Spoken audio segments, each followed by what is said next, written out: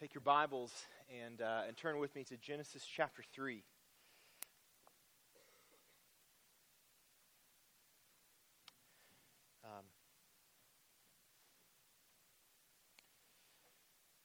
As you turn there, I want to recognize tomorrow in our country is a special day set aside to honor veterans. And here, as we sit here today, worshiping our God, gathering together without fear, gathering together in freedom, we need to recognize God's grace in the fact that He has given us the protection, the freedom, the liberty that we have, and that's come at a cost. And there are many who have sacrificed, some in small ways, some in large ways, but everyone who has served has sacrificed and given in order for us to be able to do what we're doing right now. And so if you're here today and you are a veteran, would you just stand so we can thank the Lord for you?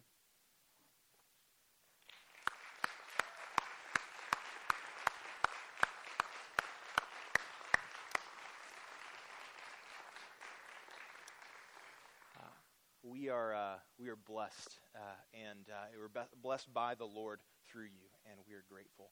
And we get to do what we do today because you have served, because you have sacrificed. So we're grateful for that.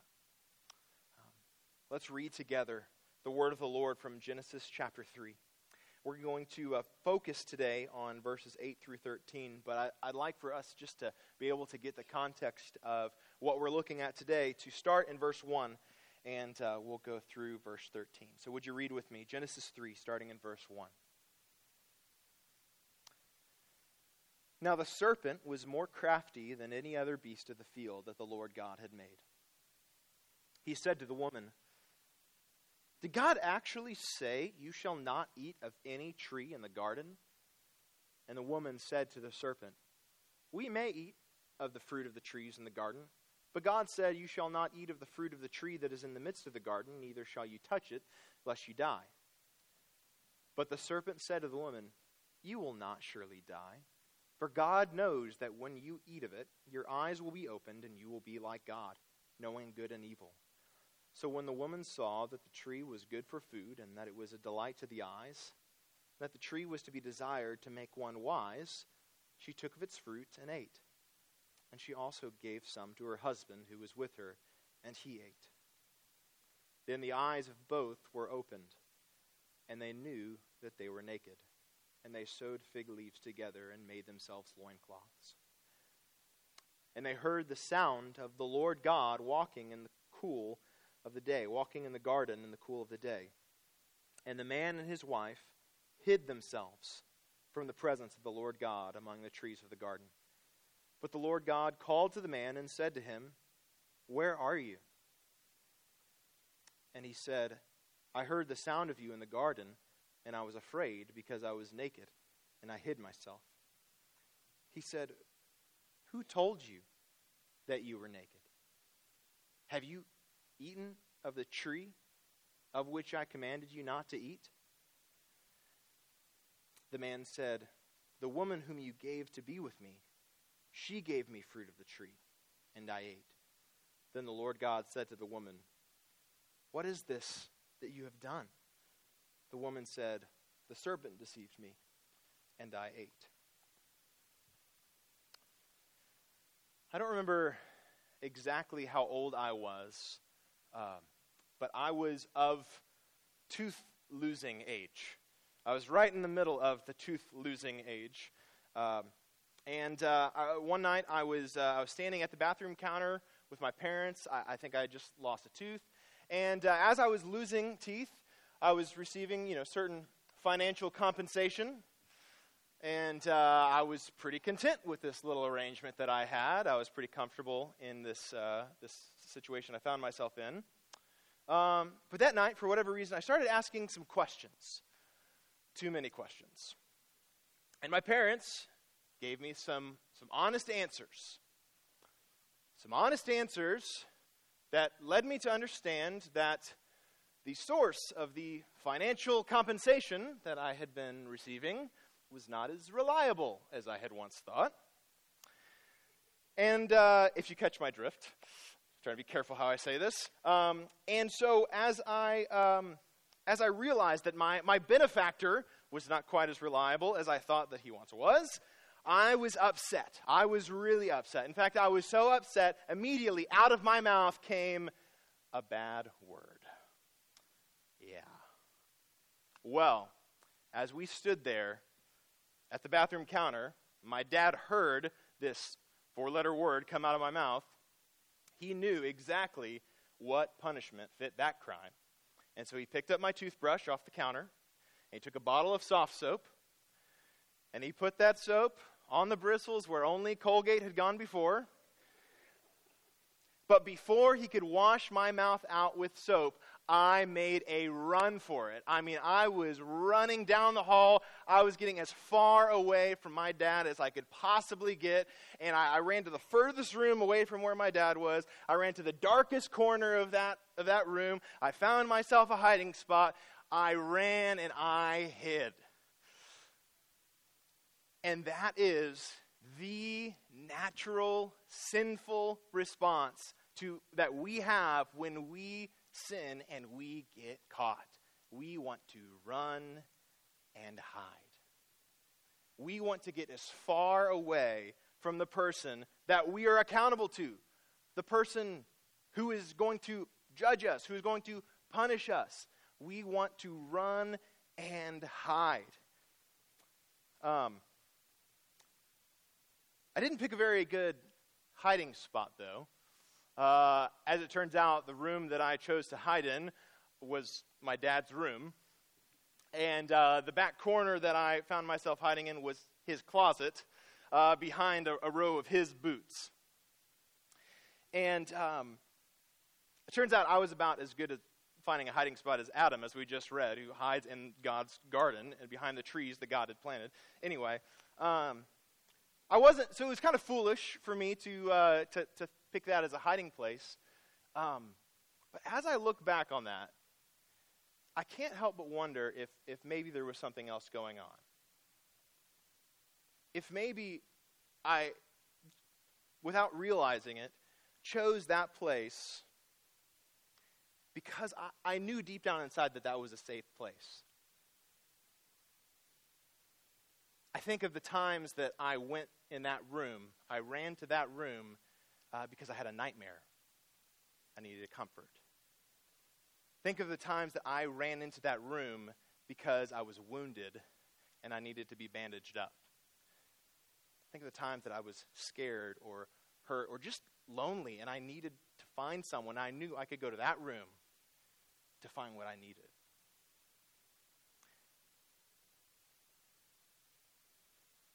As we look at our passage this morning in Genesis chapter 3, we're looking here at people just like us who want to run just like we do when we sin, who want to hide just like we do when we sin. It is our natural response when we are sinning and we get caught to want to run away from the God to whom we are accountable. To want to hide from the God who is holy and perfect.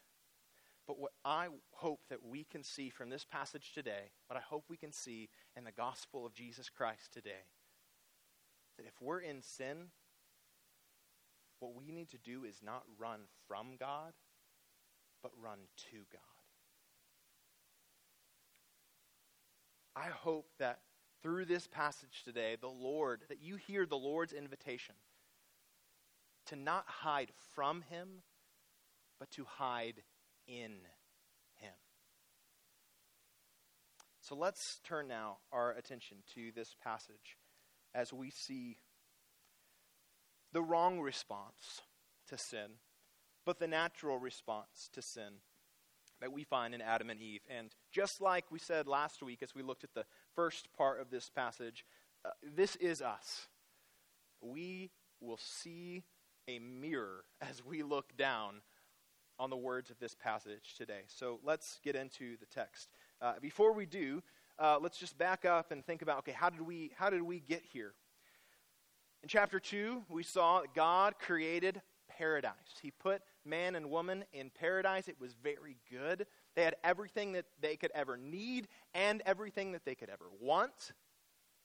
They had each other. They had a perfect relationship. They had a perfect relationship with God. The greatest thing about paradise was the presence of God. At the end of chapter 2, we find out that man and his wife were both naked and were not ashamed. They had moral innocence. They had nothing to hide. But then, as we read a moment ago, the tempter invaded paradise. And as the woman was deceived by the tempter, she gave in to what the tempter was deceiving her into. She disobeyed the one command that God had given them, and her husband as well gave in to the sin that his wife had just engaged in as well.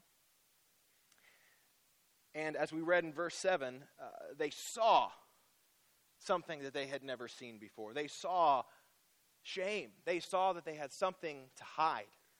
They saw that they needed to take cover.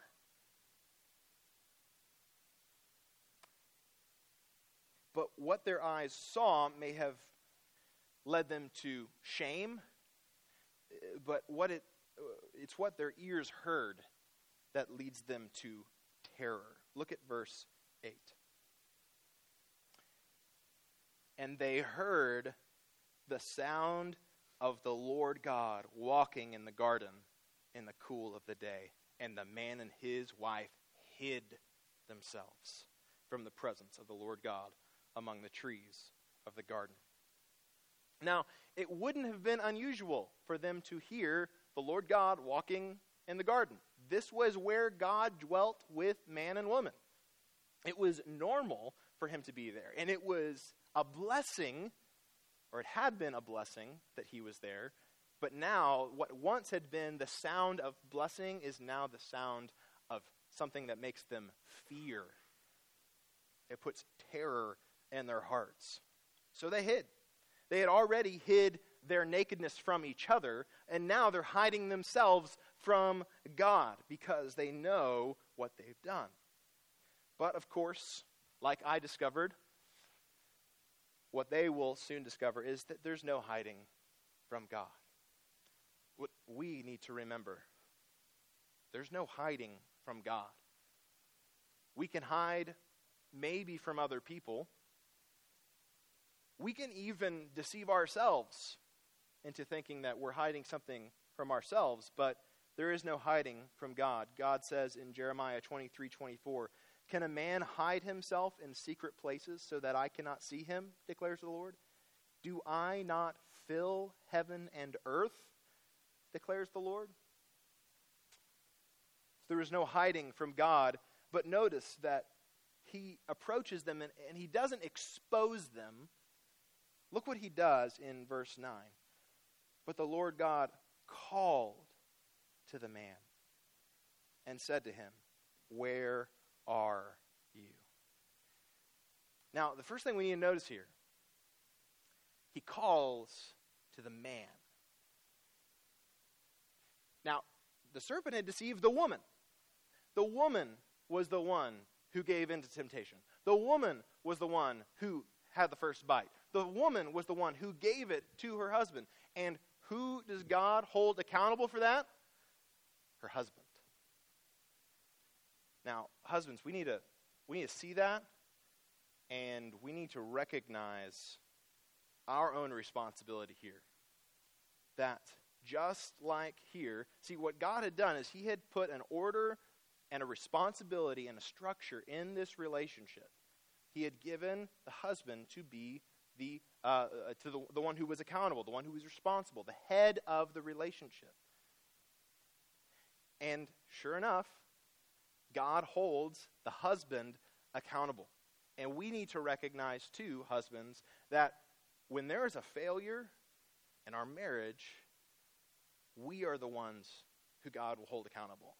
We are the ones who are responsible. I mean, if you take, for example, a conflict within marriage. Now, in any given conflict, you may both be sinning against each other. She may even be sinning against you more. She may have started it, and you might think in a conflict, well, she's the one who's really in the wrong here, so, if this is going to get fixed, it's up to her. But that's not how God holds us accountable. God holds, yet now, the sin of the wife is a genuine thing, and she will be held accountable. And the sin of the husband is something that he is responsible for, and he is accountable. But God holds the husband responsible for the relationship. So God comes to the man. This failure in humanity, God holds Adam, the head, responsible for. He comes to him, but notice again how he comes to him. Where are you? Where are you? Now, obviously, God is not trying to acquire information that he doesn't already have. He's pursuing his fallen image bearers. He's drawing them out. Where are you? He says. We see here something that echoes throughout the rest of Scripture, that God is a good shepherd who goes after the wandering, lost sheep. Where are you? But Adam, even though he realizes that God knows where he is, he still is trying to hide. Look at verse 10. And man said, I heard the sound of you in the garden, and I was afraid because I was naked, and I hid myself. So notice, even though he knows that God has found him, he's still trying to hide his sin behind something else. Did you notice? He says, he doesn't come out and confess what he did. He says, I was afraid because I was naked, and I hid myself. He's trying to hide what he really did behind something that he is willing to confess. He's willing to own up to this much, but he's hiding the heart of the issue behind a symptom of the true problem. Do you ever find yourself doing this? Or maybe, because we all know that we're all sinners. We all know that we're imperfect. So if you never, ever confess to anything, well, everyone knows that you're just faking it. So maybe we find ourselves able to protect ourselves by just confessing this much so that I can get off the hook of having to be transparent. And you think, oh man, he's really honest and open about his struggles. When really I'm confessing this much to hide something else that's behind that. To hide something else that I really don't want you to know. And maybe, like Adam, maybe Adam is deceiving himself here, and maybe we're deceiving ourselves into thinking, oh yeah, this is the real problem, and I'll confess that, I'll own up to that, when really what God is trying to put his finger on is something behind that, something that you're still trying to hide even behind a confession of wrongdoing. Notice also here that man is focused on the consequences of what he did, not what he did. He's focused on the fact that he saw that he was naked. That was not the problem. That was the consequence. And maybe he was upset about the consequence, that his action had a consequence, that his action led to something that was not desirable. It led to a hassle. He had to all of a sudden become a seamstress and put fig leaves together. We can get upset about the consequences of what we have done without actually recognizing and admitting the wrong that we did in the first place. Well, of course, even as Adam is trying to hide what he truly did behind this kind of facade, this false transparency, as he's focusing on the consequences of what happened, God sees right through it. Look at verse 11. He said, "Who told you that you were naked? Have you eaten of the tree of which I commanded you not to eat?" Notice again the gentleness, the patience of God, the all-knowing one, as he is asking Adam these questions. Adam, you and I both know that if you know that you're naked, you didn't figure that out on your own. What happened? Did you do it? Did you do what I told you not to do? Of course, at this point, by the time God asks that question, did you eat? The jig is up. They realize there's no hiding. God knows what they have done. And so Adam goes ahead and he confesses, but he's still not done hiding. He'll confess, but only after he has hid his confession behind a bunch of excuses and finger pointings. Look at verse 12. The man said, "The woman whom you gave to be with me, she gave me fruit of the tree, and I ate." So he ends up confessing, but not before he blames his wife. He points the finger and he says, it's that woman. I don't know why you're talking to me. You really need to be talking to her. She was the one who got deceived. She was the one who took the first bite. She was the one who gave this to me. And you know what? She did all those things. He's not making up a story.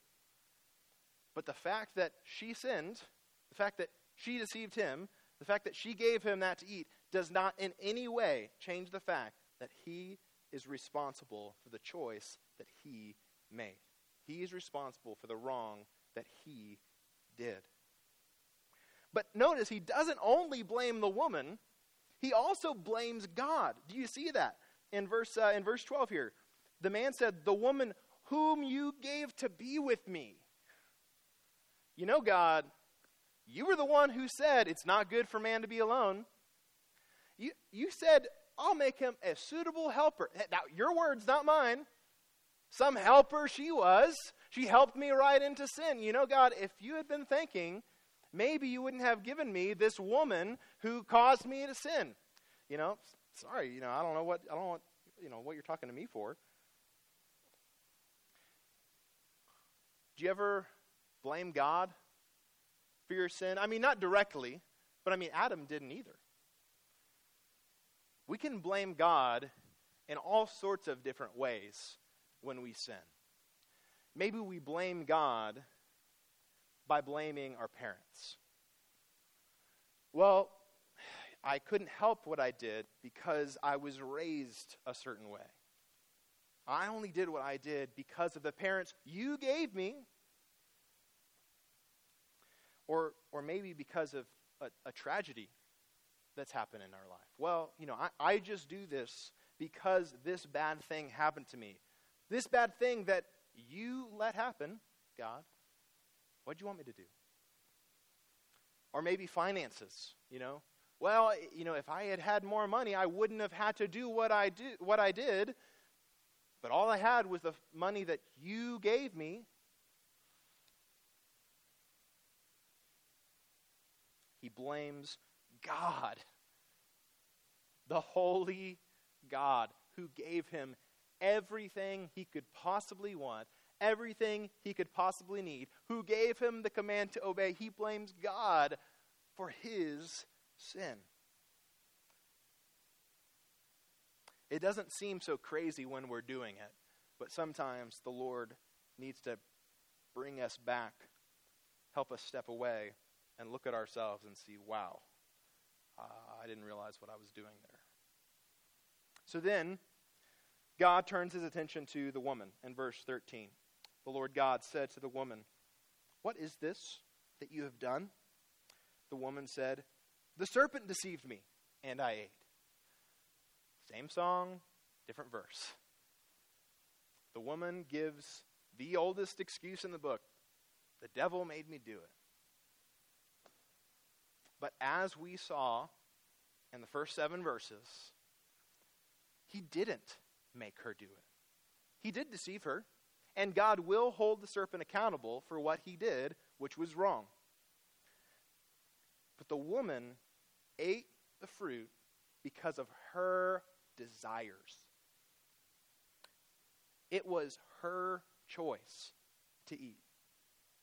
She was faced with a decision of whether to trust the word of God or to trust the word of a serpent. And she chose to trust the creature rather than the Creator. So here we are, man and woman sinned. They're caught in their sin. They've been discovered by God, and so they hid. They're hiding physically. They're trying to hide morally. They're blaming everything and everybody except for themselves. They're entirely focused on themselves, on protecting themselves, on preserving themselves, on justifying themselves, on making themselves look better than they really are. They're not at all focused on the God who is pursuing them in grace. They're not at all focused on the God whom they sinned against. The God with whom they had a relationship that they have just broken and corrupted. And they're not focused on each other either. They're so quick to throw each other under the bus that they're missing the fact that they have sinned. Each one of them has sinned against the other. But they're not focused on that. They're entirely focused on themselves. And, they're bothered by the consequences. They're focused on the implications of what they have done. And they're certainly fearful of the consequences that may come here in the future, in the near future. But they're not bothered by their sin. They're not bothered by the fact that they've sinned against God. They're not bothered by the fact that they've sinned against one another. They're not broken over their sin. They are just focused on trying to preserve themselves. And this is us. This is us.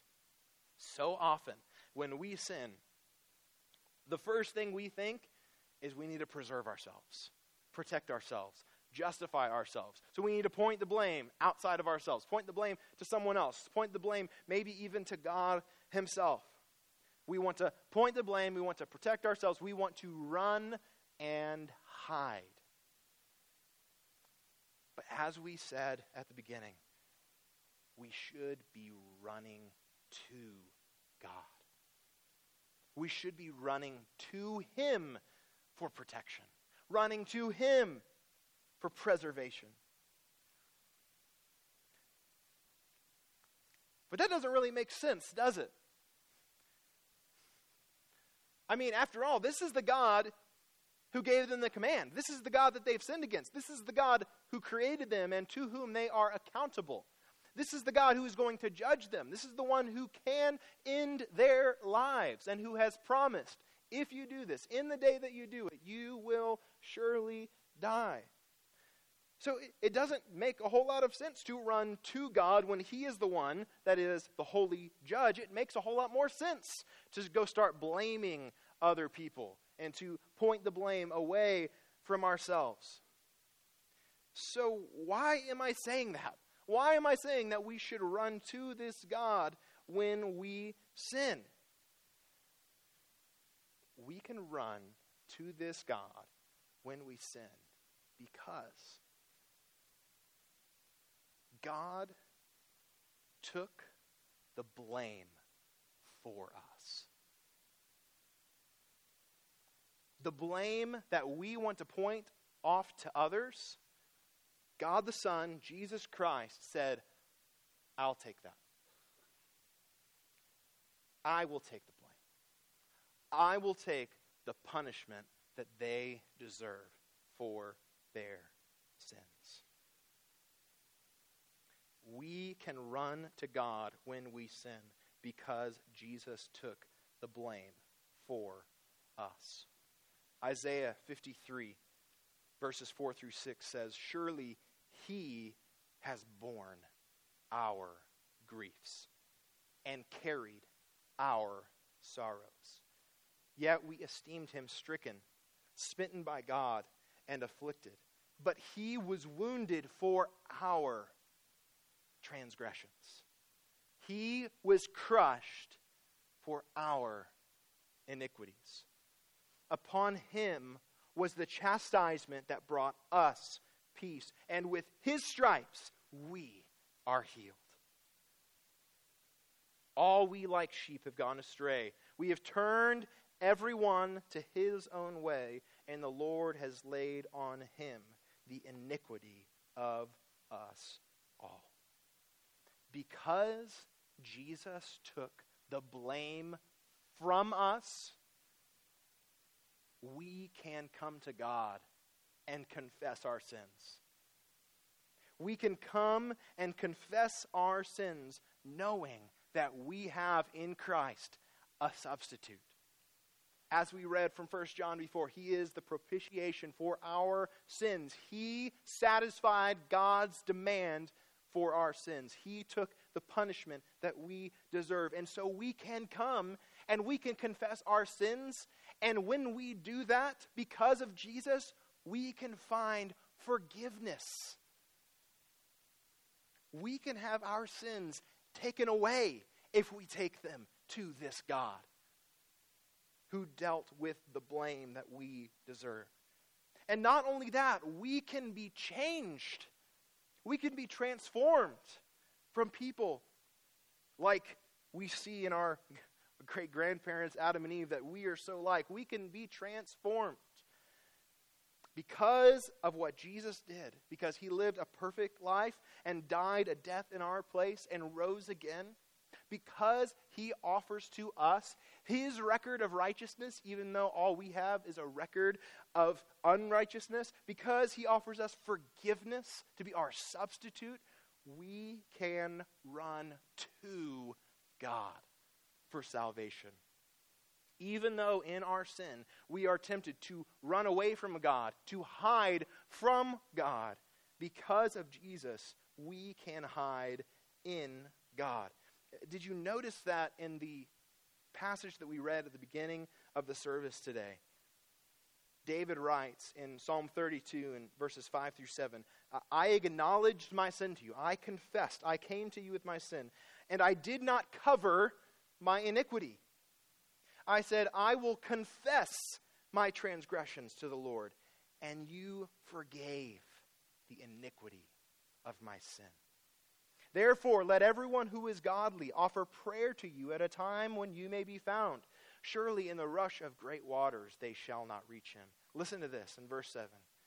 You are a hiding place for me. You preserve me from trouble. You surround me with shouts of deliverance. In our sin, we want to hide from God, but God in Christ becomes our hiding place.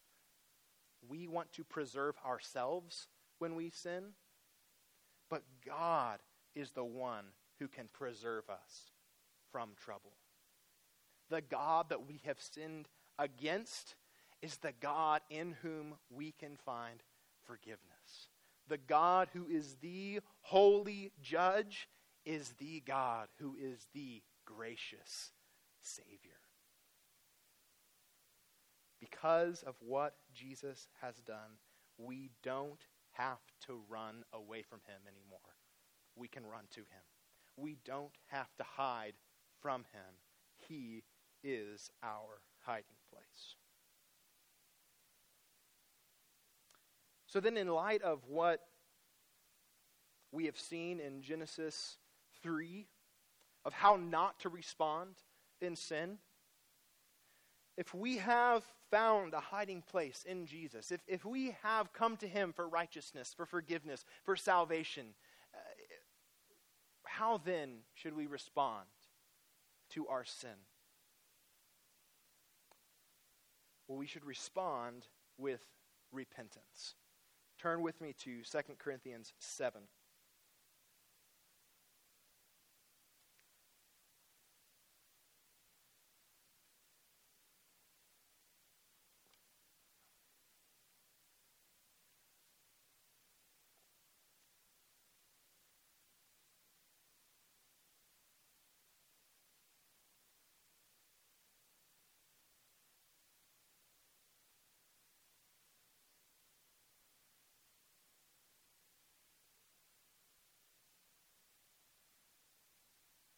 2 Corinthians chapter 7, and we'll read verses 10 and 11.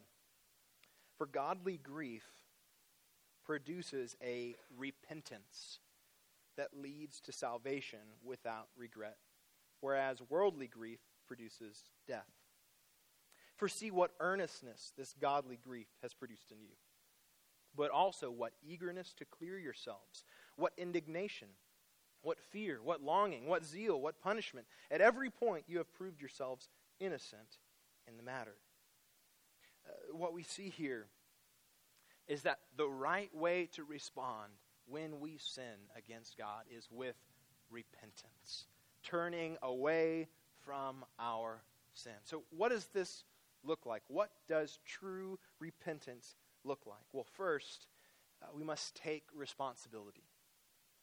We must take responsibility. Adam and Eve wanted to point the blame everywhere else besides to themselves. They wanted to blame each other. They wanted to blame the tempter. They wanted to blame God. But true repentance, true godly grief takes responsibility. And here's why we can do that. It's because we, as we take responsibility for our sin, can have confidence that Jesus has taken the punishment for our sin. So because Jesus has taken the blame for us, we can confidently come to God with our sin.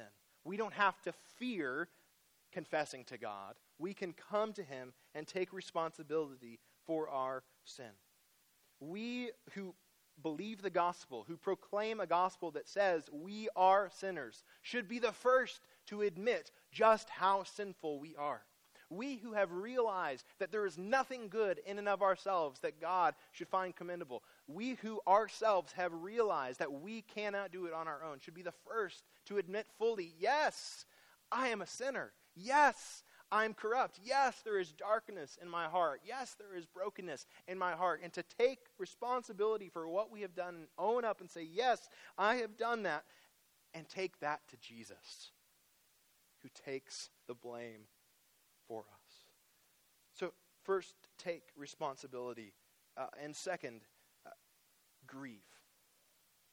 True repentance grieves over sin. Now, we saw in this passage in 2 Corinthians 7 this idea of worldly grief. You notice in Genesis 3, Adam, he's focused on the consequences. He's focused on the fact, early on, he's focused on the fact that he was naked, that God caught him, and he was experiencing the consequences of his sin. And it is entirely possible for us, when we sin, to grieve over the consequences of sin, to be sad of the brokenness that has been caused by our sin without actually truly being repentant.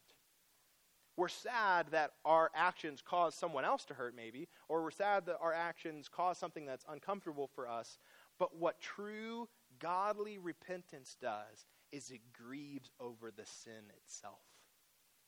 We grieve because we have sinned against God. We grieve because we have sinned against others. You notice that Adam never once considered the fact that he had sinned against his wife by allowing her to fall into temptation, by not protecting her from the serpent. Not once did Eve grieve over the fact that she had handed the forbidden fruit to her husband and said, "Here, take this and eat it." They had both sinned against each other, and neither one seemed to notice that. But true repentance is grieved over the fact that we have sinned against someone else. Third, confess. Take responsibility, grieve over sin, not just the consequences of sin, and confess. Again, Adam and Eve, they want to hide.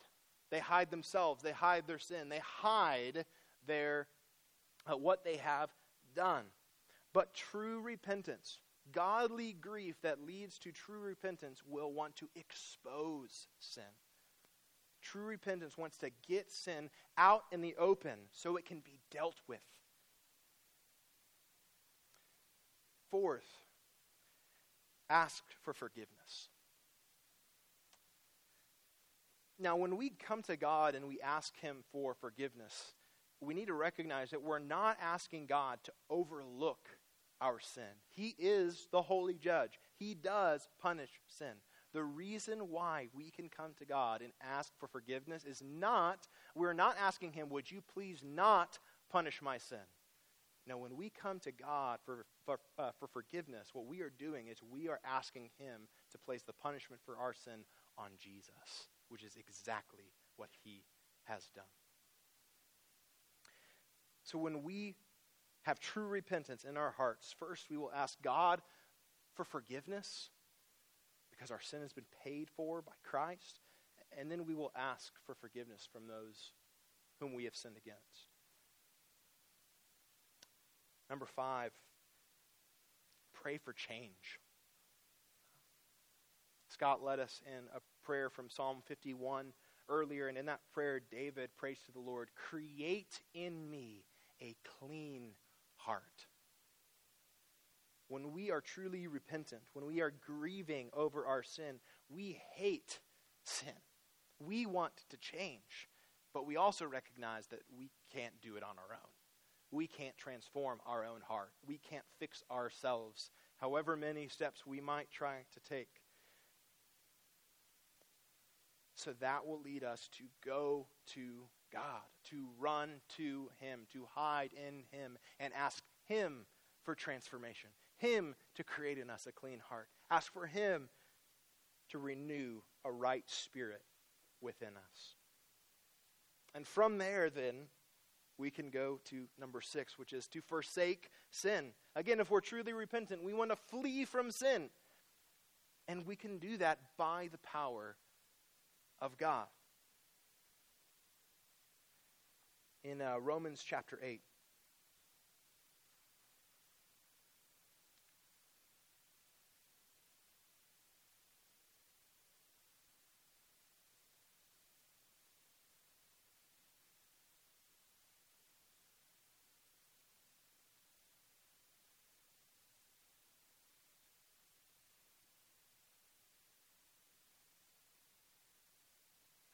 verse 13, if you live according to the flesh, you will die. But if by the Spirit you put to death the deeds of the body, you will live. By the Spirit of God, we can forsake sin. We can put sin to death, but only by the Spirit of God. And then lastly, what does true repentance do? It pursues obedience. Our grief over our sin leads us to take responsibility for our sin, to be broken over the fact that we have sinned against God, over sinned against others. It leads us to get it out in the open, to confess, to own up to what we have done, to ask for forgiveness from God, to ask for forgiveness from those who we have sinned against, to ask God to change us. And we will want to leave sin behind, and we will want to run after God, to run in obedience, to run in righteousness by the power of the Spirit of God within us.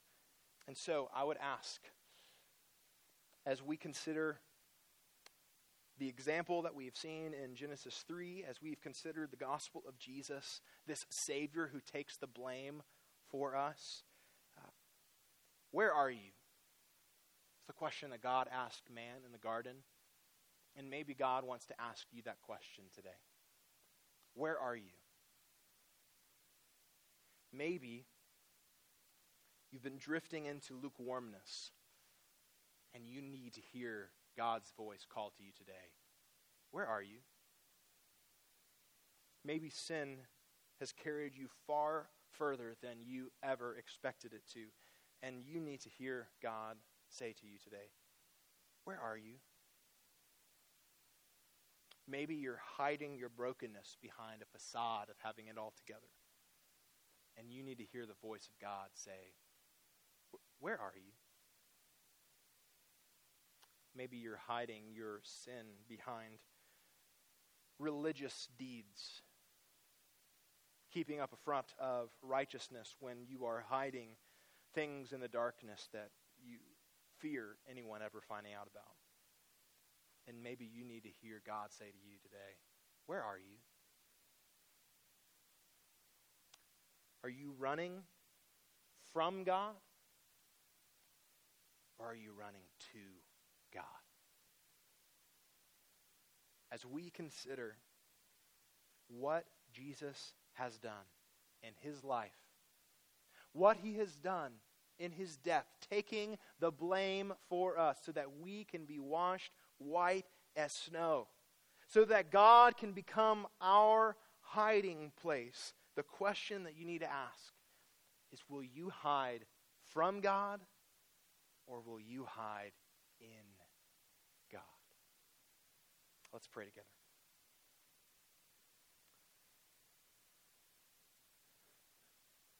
Father,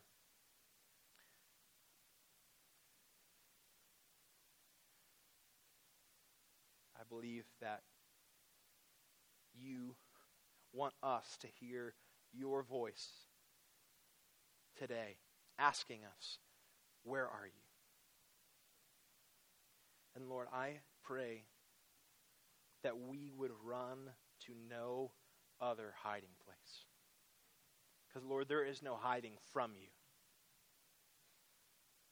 But, Lord, in Christ, you have made a way for us to hide in you. And so, Lord, I ask that you would give us grace to be broken over our sin, to grieve over the way that we have sinned against you, to grieve over the way that we have sinned against those that you have placed in our lives, even those who have sinned against us. And Lord, I pray that you would give us grace to repent, to take responsibility for what we have done, and Lord, to take our sin to the cross where we can find forgiveness and cleansing and power to change. We love you and praise you. In Jesus' name we pray. Amen.